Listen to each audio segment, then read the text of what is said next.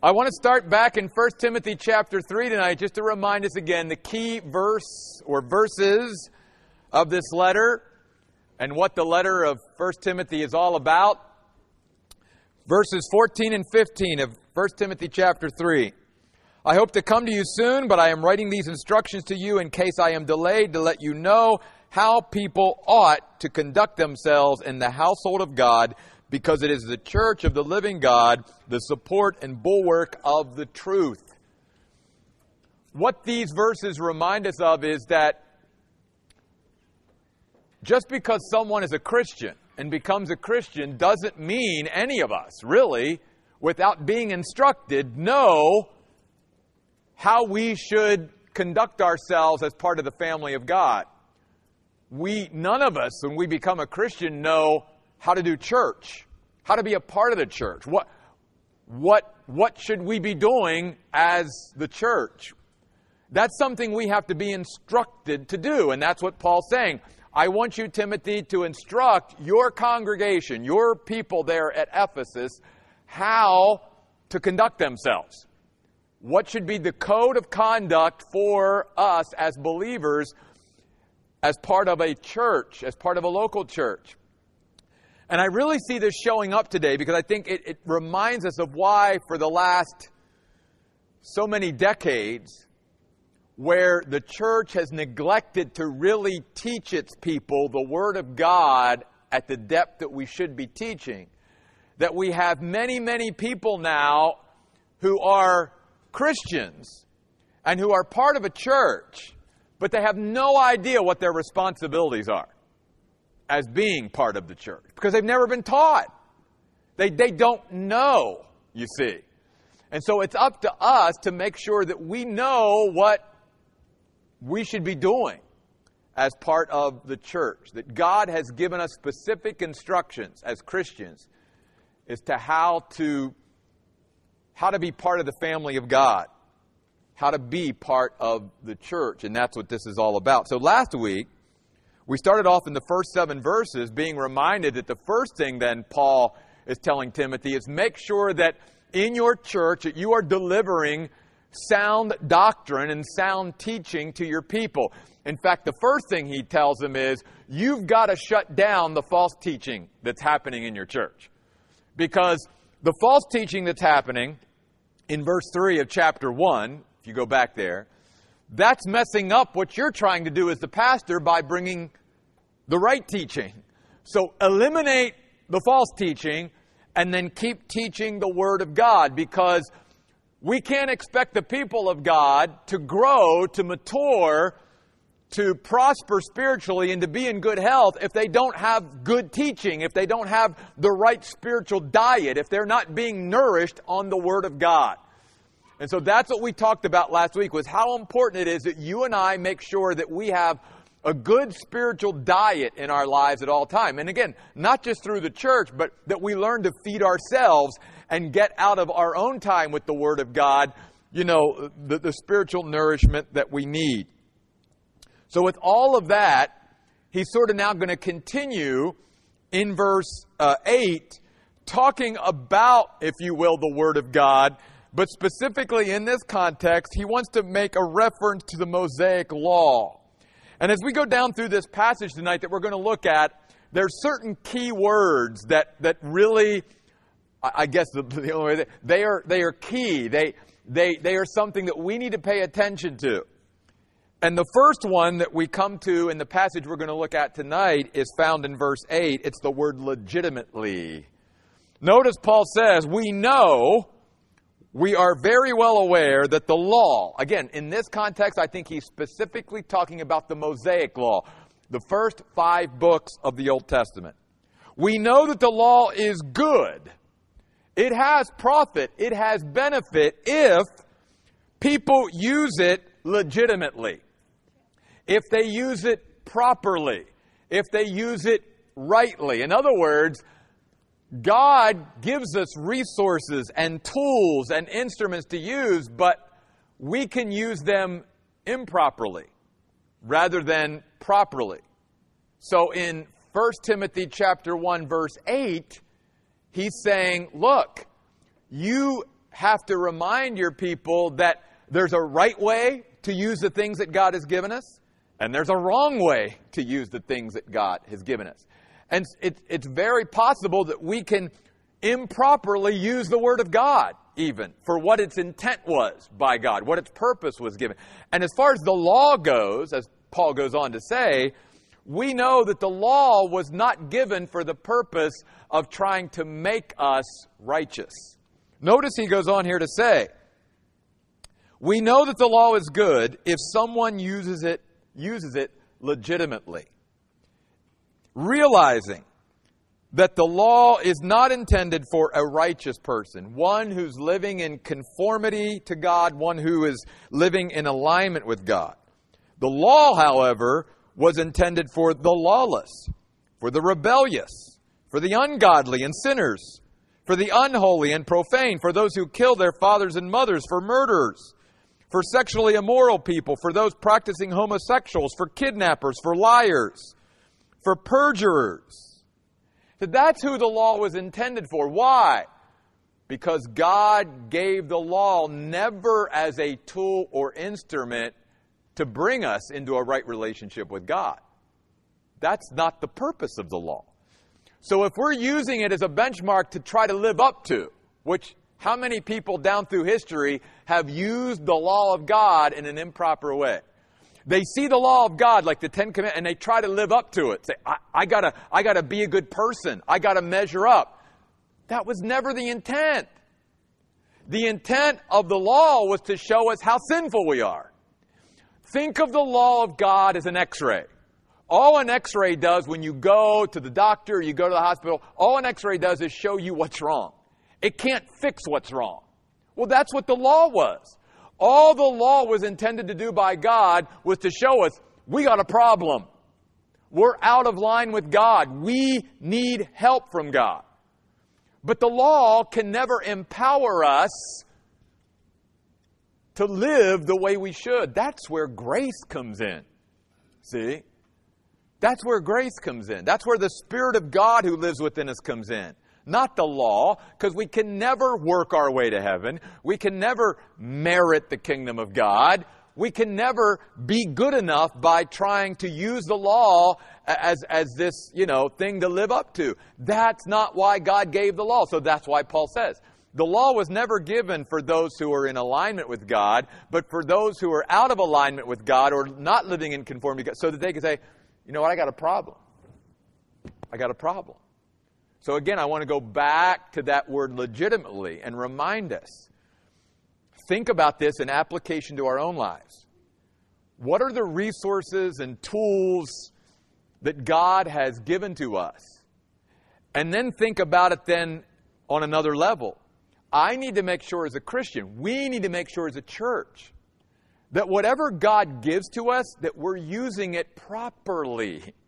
That we're using it the way God intended for us to use it. Because we can be just as messed up.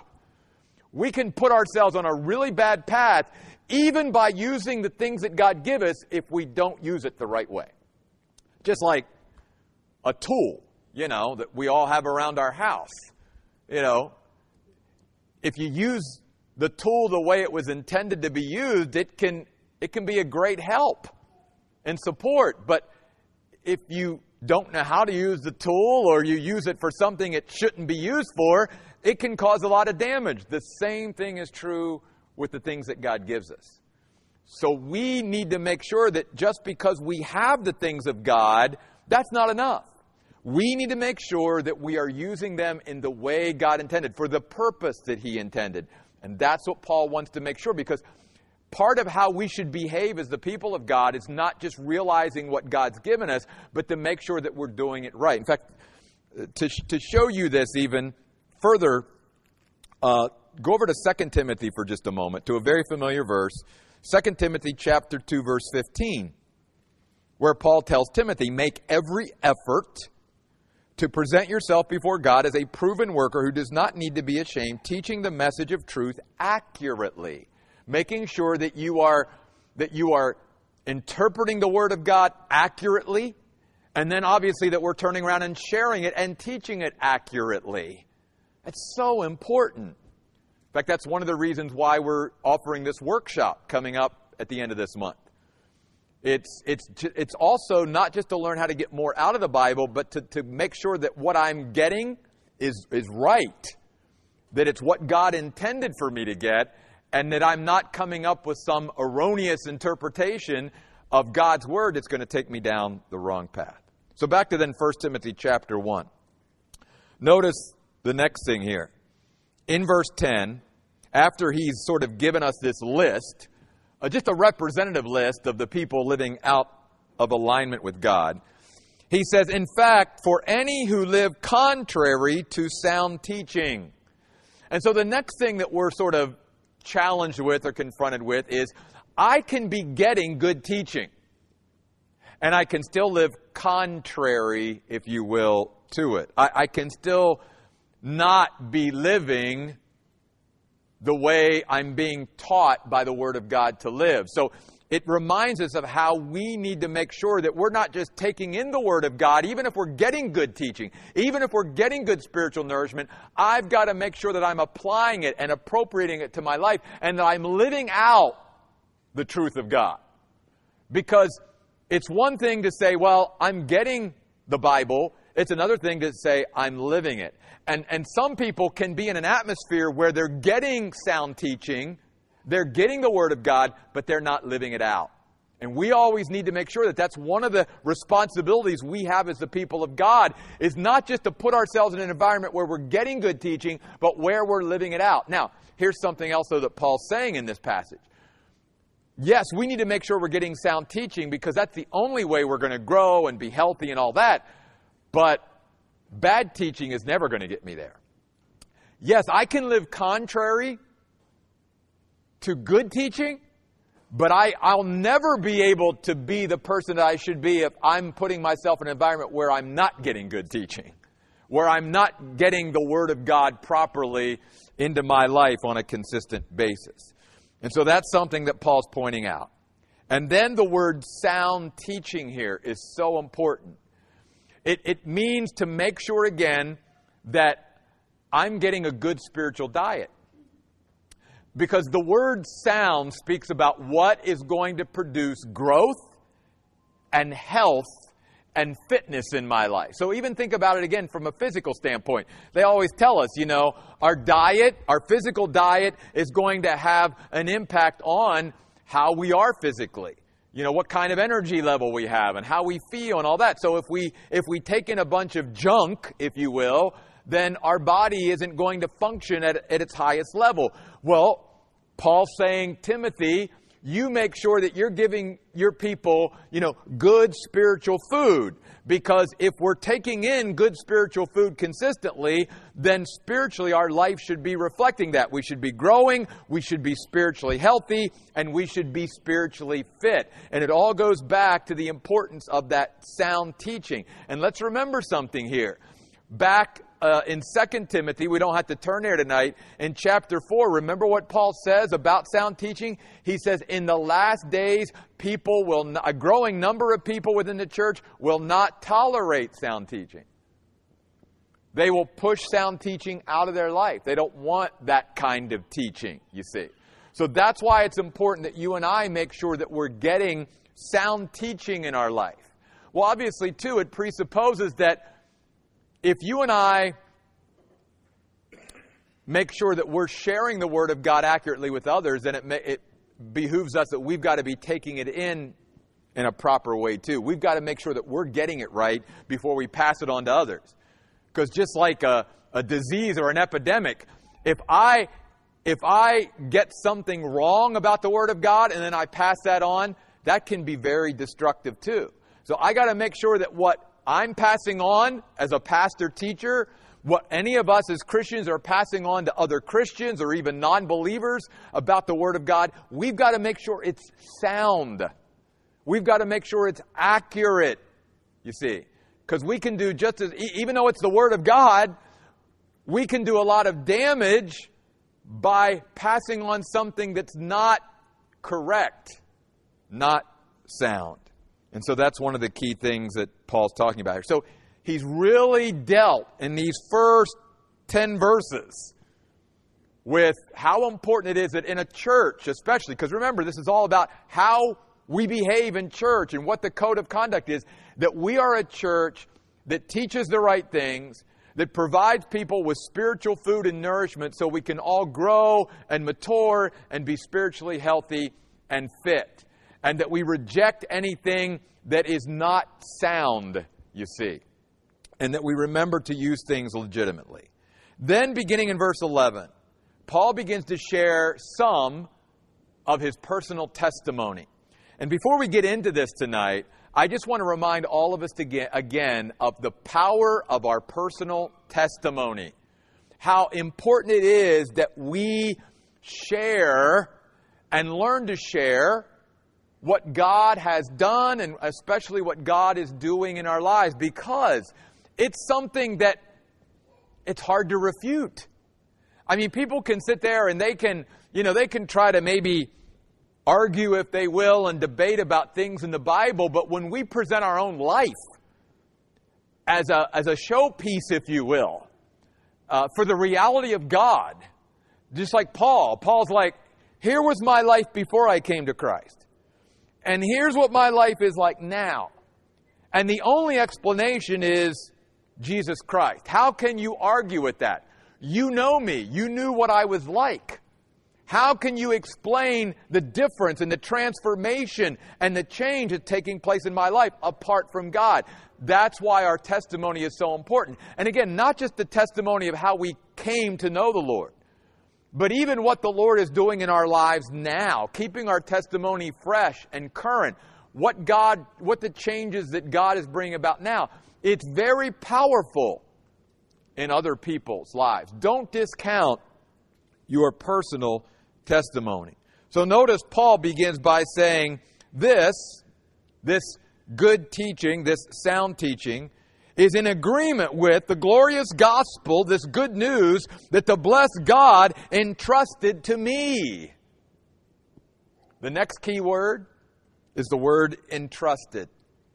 It means that God has committed this to him. It means that God has placed this into his hands as a stewardship. And it is a reminder to all of us as part of the church of God that God has done the same thing with us. He has literally placed, one of the things, He has literally placed His Word in our hands as a stewardship, as Paul has talked to Timothy about, and said it's up to us to make sure that we handle this Word accurately. It's up to us to make sure that we preserve the Word of God, that we guard it, that we protect it, that we don't have anybody add to it, that we don't have anybody subtract from it, that we make sure that what we pass on to the next generation and to other people and we share with them is exactly what God intended. You see, that's a stewardship. But really what we need to be reminded of as the people of God, as part of the household of God in the church of God, is our whole life is a stewardship. That's how we have to look at our Christian life. God has entrusted to us so many things. And God is asking us to manage these things. That's what being a steward is. I am managing what is someone else's. And so when God gives us things, when God blesses our lives, when He gives us all these resources, and we're going to talk Sunday about the fact that God has blessed us more than we could ever imagine. When God gives us all these things, we always have to remember, this is a trust from God.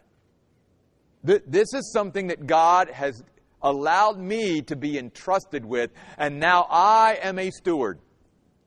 That's why if you read the Gospels, so many of Jesus' teachings regarded stewardship and how to be good stewards. There were so many parables that Jesus gave on being good stewards, good managers, good administrators of the things that God has given to us. And it's something that we're all going to be accountable for. It's something that we as a church are going to be accountable for. In a sense, we're going to be accountable for the resources that God has given to us. It's an entrustment.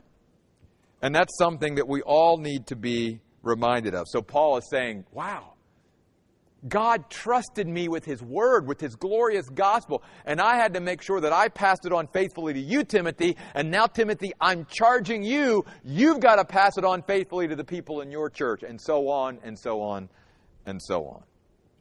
Verse 12, I am grateful to the one who has strengthened me, Christ Jesus our Lord, because He considered me faithful in putting me in the ministry. I got 25 minutes. I don't know. I might not get any further than this because, oh my goodness, is this verse rich. And does this verse contradict the way 99 9/10% of the churches do ministry today, including sometimes the Oasis? So let's talk about it. First, notice though that one of the characteristics of the people of God in the church should be, we should continually be grateful. The word grateful. Thankful to God for His undeserved favor. We should wake up every day thankful people, grateful, expressing our gratitude to God for how good He has been to us. That He would, based in the context, entrust us with so many valuable things. In fact, the Old Testament word, blessed, which, by the way, is the Hebrew word barak. I think we can remember that. I think our president's first name is that, right? But you know what the Hebrew word barak means? It means that God has entrusted us with what is of greatest value. When you think of being blessed, that's how we should think of it. That God has entrusted us with what is of greatest value. That's being blessed. A lot of times in our even Christian circles, we think being blessed speaks about, good health and physical prosperity and all of these things and comfort and pleasure. No. Being blessed from God's perspective is, I've entrusted you with what's of greatest value. That's being blessed. And so Paul says, I am grateful, God, to you.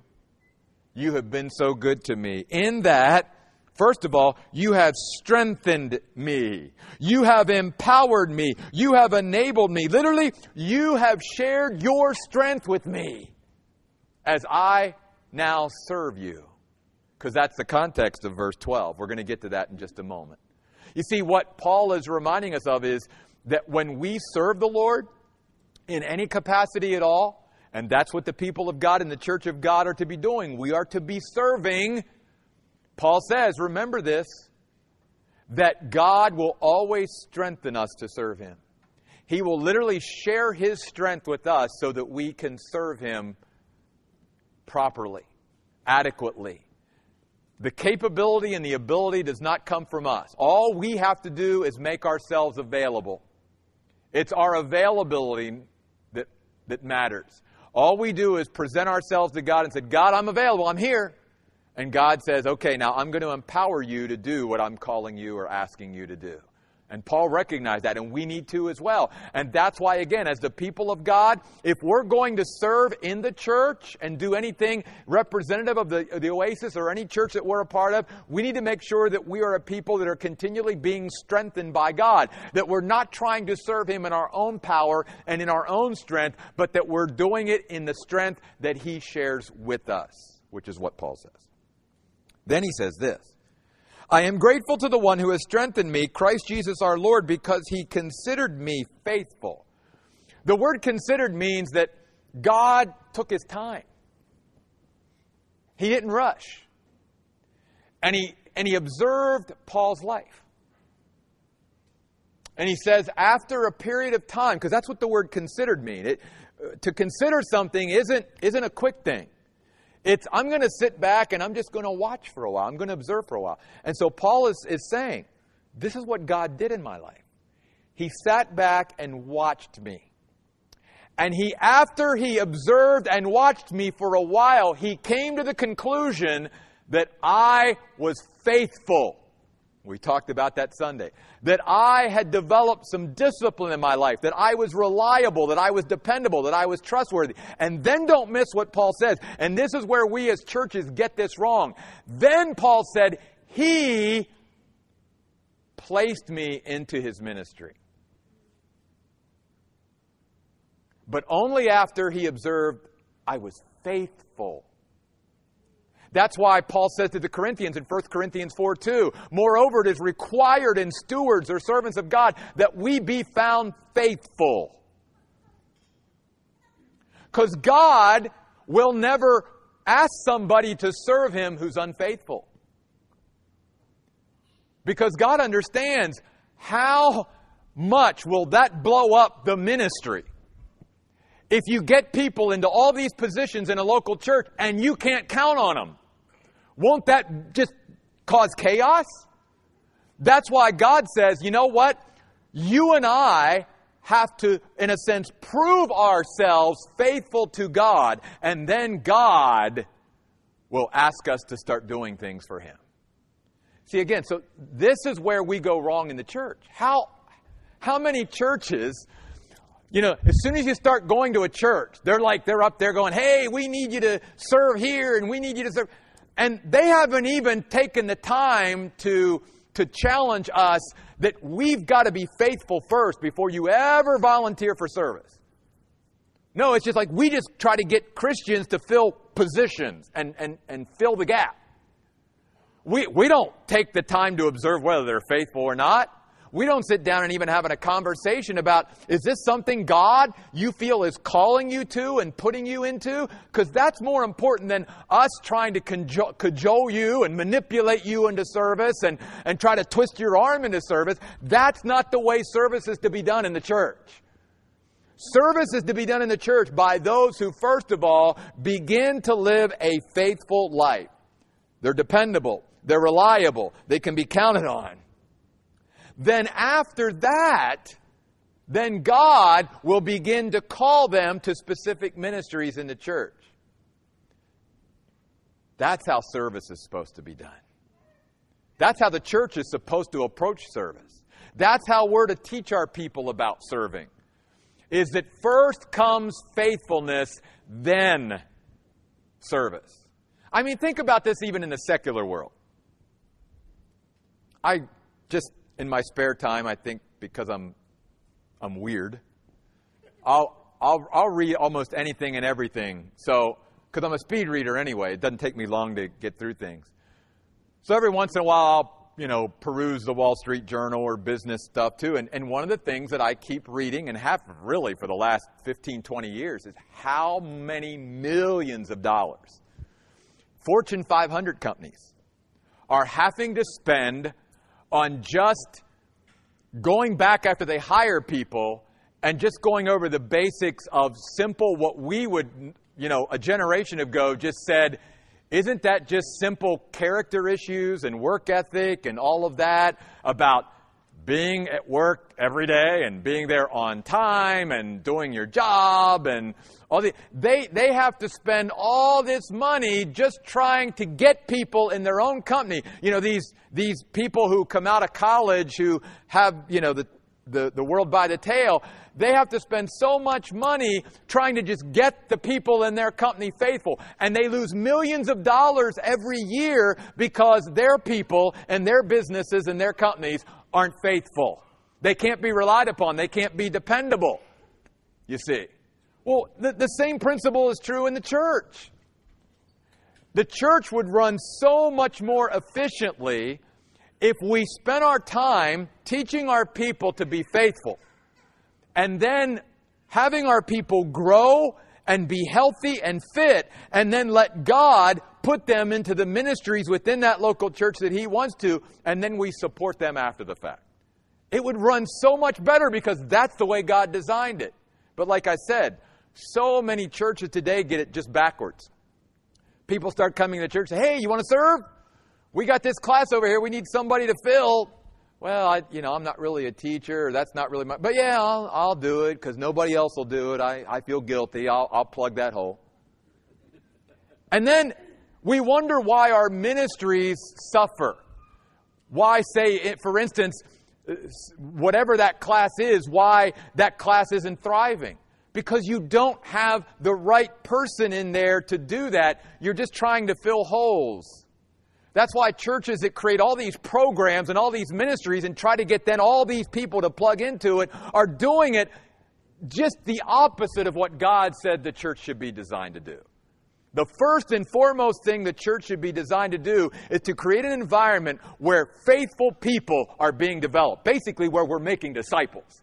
Then it is out of those faithful disciples, those disciplined believers, that God will put His hand on people and call them and put them into the ministry. And when that happens, when you get God putting the right people into the right place at His timing, when He sees, as He did with Paul, that after observing over time, I consider you to be faithful, then I'm going to place you into ministry. Whoa. That's the way it's to be done. By the way, another interesting thing here is the word ministry. It doesn't mean full-time ministry like you. It's not talking about people like me, Nicole, Crystal, Pastor Chad, people that are like... The Greek word literally means those who are willing to wait on tables. The most menial thing you can do. So notice what Paul's saying. I am so grateful that God asked me to wait on a table for Him. Because if the Lord asked me to do it and He thought I was reliable enough to wait on tables, I'm good with that. Again, this just blows our conception of what service is. Because so many Christians, they want to come into a church and they want a certain position and they want certain power and all these things. And Paul's saying, do you realize what the essence of ministry really is? It's just doing whatever God needs us to do. If I have to wait on a table for God, then so be it. In other words, Paul's saying, for the Christian who's a true, faithful follower of Jesus Christ, nothing God would ask me to do is too small or too beneath me to do. I shouldn't say, I'm above that. Paul says that's not the way our mindset should be as a Christian. How could we as human beings say something is beneath me whenever the Lord of glory left heaven and came here as a human being to die for our sins? If anything was beneath somebody, that was beneath Him. And He didn't say no. He didn't refuse. And so Paul's saying, I'm so grateful to God that after a period of time, I proved myself faithful. He put me into the waiting on tables for Him. If that's what God wanted me to do, then so be it. I was so thankful that this guy, Paul speaking of it, that God allowed me the opportunity to do anything for Him. That thrilled His heart. Because notice now what Paul is saying. Paul says, even though, verse 13, I was formerly a blasphemer, a persecutor, an arrogant man, but I was treated with mercy because I acted ignorantly in unbelief. Let's talk about that for a few minutes. One of the things that Paul is saying is, you realize that with our God, our past doesn't matter to Him. What matters is where I am now. Because Paul said, I had a terrible past. I had a terrible past. But my past never kept me or prevented me from coming to faith in Christ and being a Christian. And it doesn't even prevent me from serving God. That's the kind of God He is. Because as long as I'm willing to follow Him now, as long as I'm willing to be faithful to Him now, He'll put me in ministry. Because He won't hold my past against me. The word blasphemer is, that's pretty straight up. The word persecutor, we know what that means. But in the Greek language, the word arrogant, I think, is sort of an unfortunate English translation. I think the better one, and the Net Bible even references this or puts a note there down at the bottom. I think the better word would be cruel. Because the word literally means one who took pleasure in hurting other people. Paul said, that was me. I actually was at a point in my life before I knew Christ where I took pleasure in hurting people. And he says, yet God forgave me of that. Not only forgave me for that, not only allowed me to be one of His children, He put me into ministry. Paul said, I think, and this should be the attitude in the church with the people of God. We should never get over our salvation. Never get over the privilege of not only being a child of God, but that God allows us to serve Him. Because God doesn't need us, but God wants to use us. He wants to show us, these broken, fragile, frail, weak human beings, what the mighty God can do through them if we'll just make ourselves available. And that's what Paul was saying. I don't think Paul ever got over that. Because Paul says, I was treated with mercy. I was treated with pity and compassion, given a second chance because I acted ignorantly in unbelief. Let me talk about this for a minute. This is an important point that Paul's making here. Paul is saying, the reason I lived the way I did was because I really didn't believe that Jesus was the Messiah. All I needed was the right information. And if I got the right information, God knew I would respond to that information. So notice something here. This is important differentiation that Paul, I think, is bringing out here. You and I have to make sure that we differentiate or make a distinction between those who the reason they act or are acting the way they are is simply out of ignorance. If they knew what the real deal was, if they knew the truth, if they knew the right way, then they would respond and they would do it. And that God knew, and obviously Paul said, God knew that's all I needed. I just needed the revelation that Jesus really was the Messiah. And once I knew that, I was on board. But we also have to understand that there's a difference between then those that's not the issue. The issue isn't more knowledge to some people. The issue isn't more light to some people. God could give them more light and more understanding, but it's not a matter of light for them. It's a matter of will. It's a volitional issue, not an intellectual issue. See, with Paul, what he's saying is, it was merely an intellectual issue with me. If I had the right information, God knew I would respond. But some people, God understands, I could give you more revelation. You won't respond. Because it's your will. You won't submit. We as parents know this. We have to separate the difference when we raise our children between, is this a behavior that they're doing because they're doing it out of ignorance? If they knew the right information, if they knew that would really hurt them and whatever, they would go, oh, well then I won't do that anymore. Or is it a matter that they just look at you like, yeah, I know it's wrong, but I'm going to do it anyway. I know it's not right, but I want to. See, that's a will thing. That's not an information. I can't just as a parent give them more information. That's a heart issue. And we have to make sure that we see that that's the difference here. For Paul, it wasn't a volitional thing. It was simply, if God gives me the right information, I'll respond in the right way. Now, Paul's saying, though, and you're going to see this, that didn't mean that Paul took his salvation lightly at all. In fact, notice what he goes on to say. He said, I acted ignorantly in unbelief, opposing the divine mission of Jesus, and our Lord's grace was abundant, literally beyond measure, bringing me faith, a foundation in my life. We sang about that tonight. That Jesus is the solid rock upon whom we stand. That's what really faith is. It's our foundation for life. And then love.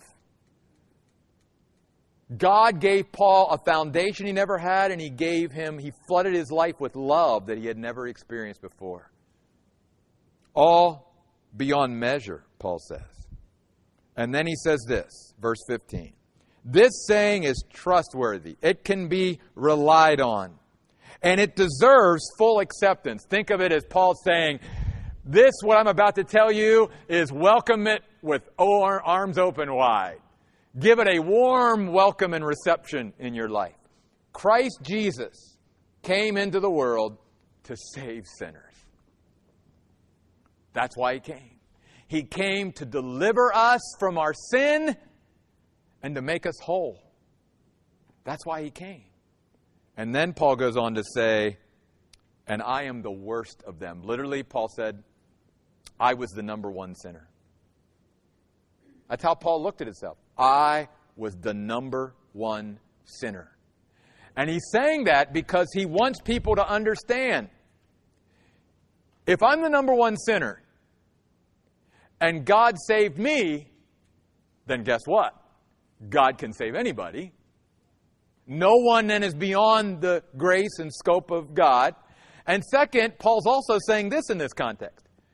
If I was the number one sinner and God is still pleased to put me into His ministry and have me serve Him, then that means that anybody can serve Him. Anybody. If Paul could serve Him, especially to the level that Paul served God, then any of us can live a life of service to God. Any of us can be a great servant of the Lord. It has nothing to do with our past. It has everything, Paul said, to do with our faithfulness now. Are we willing to demonstrate before God that we are faithful? If we are, then Paul assures us in this context, He, God Himself, will put you, He will appoint you, He will call you to specific ministry for Him. We don't put people in ministry. That's not our job. We don't know exactly where they should fit and what God has laid on their heart and what gifts and ability. I mean, we can try to figure all that out. In so many churches, we spend so much time trying to figure out each other's gifts and abilities and talents, but that's really not what we should be spending our time on. Let God do that. Then once God has done it, let's support them in that. What we should be focused on is making disciples and building people to be more faithful. Once they're faithful, God will take care of putting them into the ministry and calling them to the specific things that God wants to call them into. So let me quickly review here because I did not keep up with my key words. I just realized that. So let me go back. Keyword number 1, legitimately. Verse 8. That's so important. That the things that God gives us, we use properly. Second key word or keywords, live contrary, down in verse 10. We've got to make sure that what we are hearing, what we are studying, what we are taking in from the Word of God, that we're living out the Word of God. Sound teaching would be the next key word or words. Making sure that as we approach the Bible, as we allow ourselves to be in an environment where the Bible is taught, that the words that we are taking in is good spiritual diet, good nourishment, that it is producing in our lives growth and spiritual health and fitness. That's what the word sound means. Next key word, entrusted, verse 11. That all of our life as people in the household of God are stewards. God has committed things into our trust, and we are to manage them for His glory and His honor. Next key word, verse 12, grateful. We are to be thankful for God's undeserved favor every day. Next key word, strengthened. When God calls us and puts us into places of ministry, He will empower us. He will enable us. He will share His strength with us. Next key word, faithful. Reliable, dependable, one who can be counted on. And then the next key word there, ministry. Again, the word literally means waiting on tables. Let me think if I can say this or pronounce it properly. The Greek word diakonia is this word for ministry here. It's where we get in the New Testament the word deacon or deaconess. It's where that comes from. One who's just going around, just running around, just waiting on tables, basically.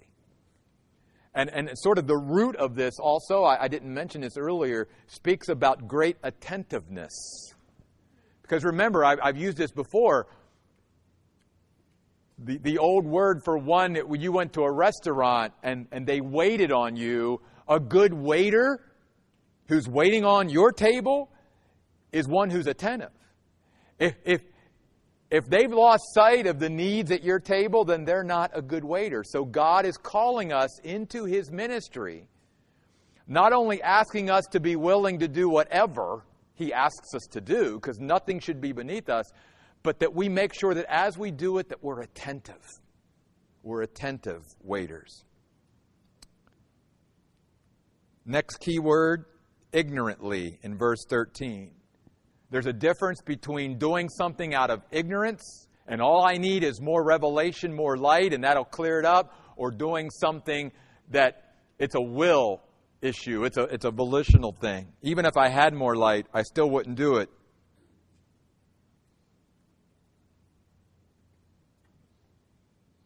And then the next key word for me would probably be the word worst, where Paul says, hey, after all is said and done, I consider myself the number one sinner. If God can use me, He can use anybody. And that's what he was really encouraging Timothy to pass on to his own congregation, his own church there in Ephesus. Teach these people about these things. This is what the household of God, this is our code of conduct. This is how God wants us as the people of God to do church. This is His way of doing church. Not our way of doing church. This is His way of doing church. We've got to make sure at the Oasis that we strive to do church the way God designed it to be. Not the way we want it to be or the way we think it should be. And I'm so excited to share this letter with you on these Wednesday nights. I think we're going to learn a lot about ourselves and about our church and maybe even how to do ministry more effectively. Let's pray. God, we thank you tonight for your very powerful word. Because we've been reminded tonight, again, Lord, even from the life of Paul himself, how powerful your transforming grace and your word is in our lives. It can change us. It can change our heart. It can change the direction of our life. It can change the whole trajectory of our life. It changes our destiny if we allow it to. And so, God, I pray tonight that we would be reminded about the power of even our own personal testimony. Paul was never afraid to share what God had done and what God was doing in his life because he knew it would make an impact. People can argue about so many things, but a human life, a human being standing before them who they know has changed, what is the answer for that change? I mean, they can deny it, but it's an awful powerful evidence for the reality of God. I pray, God, that our lives would continually be evidence that you are real, that you are alive, that you are active in this world even today. That you are changing and transforming us and our church to be more like Jesus Christ every day. God, use these messages out of 1 Timothy to strengthen us individually and to strengthen us corporately. We pray in Jesus' name. Amen.